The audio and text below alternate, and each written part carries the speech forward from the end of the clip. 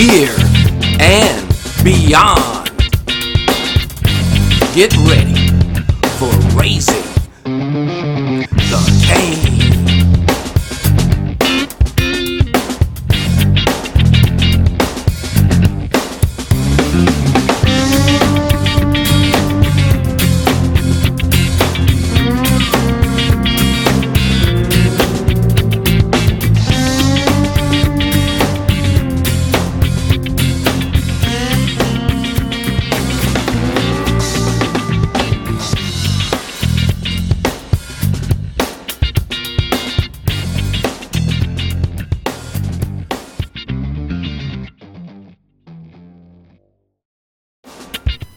Hello there, this is Michael Kane from Raising the Kane, flying solo today. Well, today we have a good show for you. I know that's self-serving, but this segment is called All Things Money. Yes, that's right. This segment is about saving and investing and prospering, becoming wealthy, $1 at a time. That's right. So before we get all inflated wallet and bank account, we have to talk about savings. That's right, folks. Savings. I know it's a dicey subject, especially since the pandemic situation has caused many to lose their jobs or have pay cuts and of that nature. However, for us to get on the road to prosperity, we have to consider how much we're saving in the good old bank account, right? Or in the mattress, if that's your thing. So let's talk about some nice statistics first. The average American household, the income they earn is $78,000 and some change. According to the Bureau of Labor Statistics. Not me, the Bureau of Labor, the BLS for short. That means after taxes, south of $67,000. That means their spending is around $61,000, resulting in $6,017 savings each year. And that comes out to a little better than $500 a month. That's better than nothing. Because some folks just have zero and nothing. I've been there, done that. Nothing wasn't looking too good for me. And so, let's move on. According to Northwestern Mutual Study, 22% have less than $5,000 savings for retirement. And let me stop there for a moment. When you're on the younger side, by the way, I was on the younger side once. I think I still am compared to a 100-year-old or 200 years old. When you're young, you're not thinking about retirement. Most of us aren't. Some of you, brilliant ones, are. But when we're 15, 18, 20, 22, 23, 24, 25, even 30, we're not thinking about, the end of the rainbow. We're at the beginning of the rainbow. Why should we think about the end of the rainbow?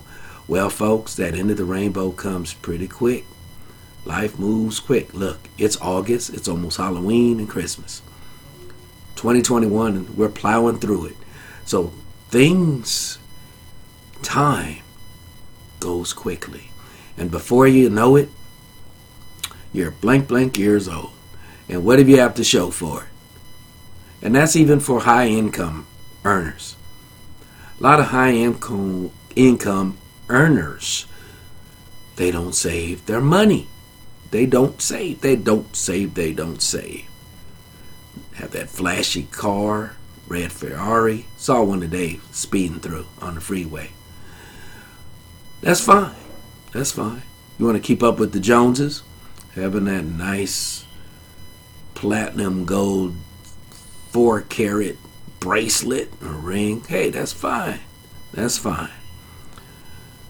Just make sure you're not eating dog food in about 30, 40 years from now, or pawning that.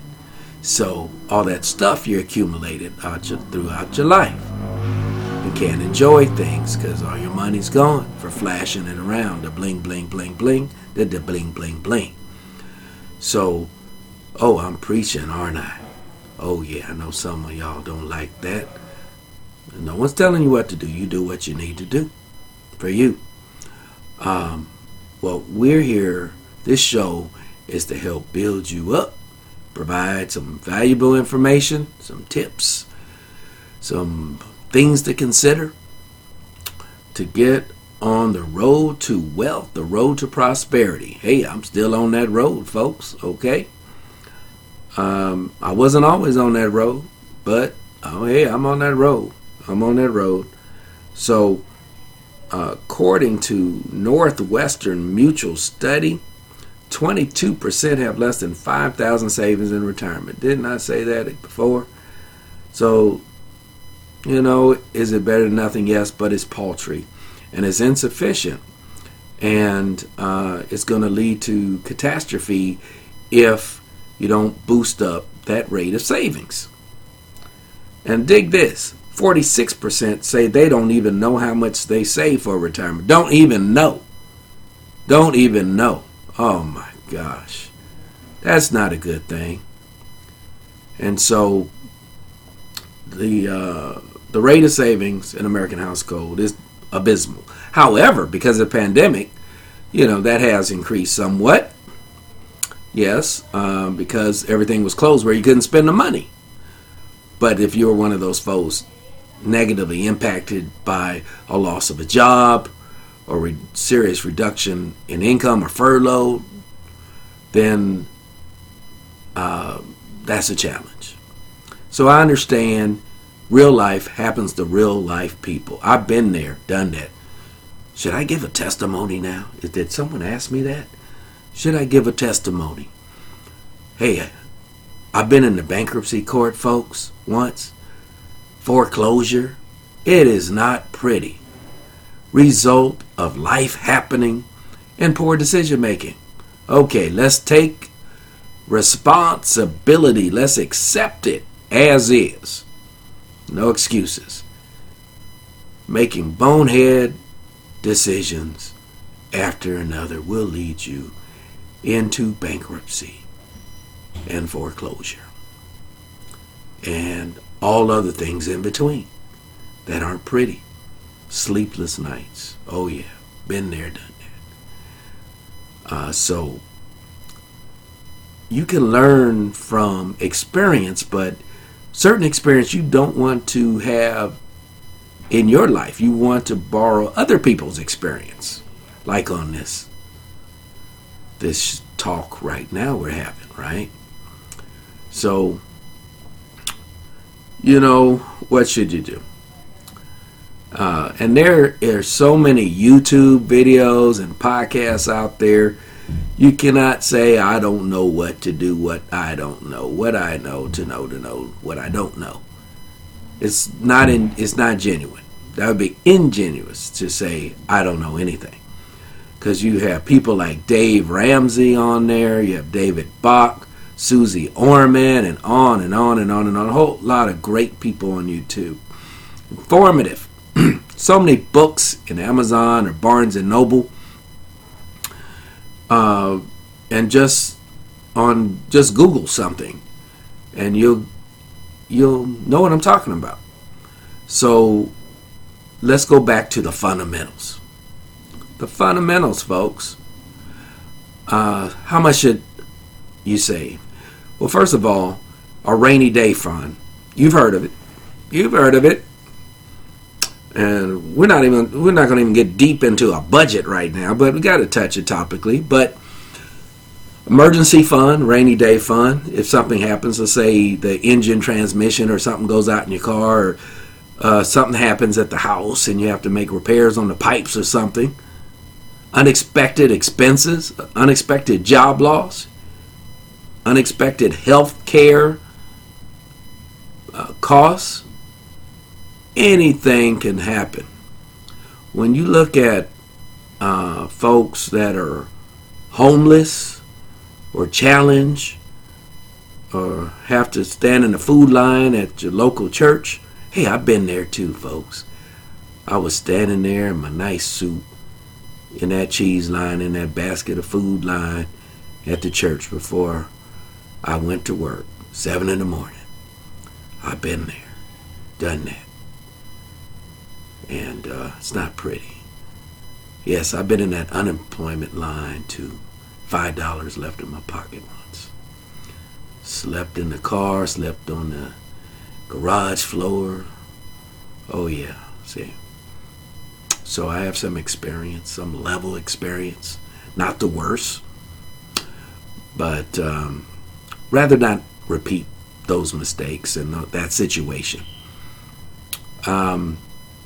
Emergency. So anything can happen. You get the idea here with this dramatization here. So how much is minimal? How much is too much? Well, you can never have too much in the bank. Ooh, how much money you have in the bank? I got too much. I never heard someone say that. Hey, Michael, you got money in the bank? How much? Too much. Never said that. We'll never hear that out of Michael Kane's lips whatsoever. So, what do we do? 3 months minimum. That's the bare minimum. 6 months even better. But if you can squeeze out a nice year of savings in your household, may take more than one of you in that household. Yeah, you get everybody to work now. Everybody should be earning money, contributing to the household. Yes. So 3 to 6 months would be fair. 6 to 1 and 2 years would be more fair, if possible. So now,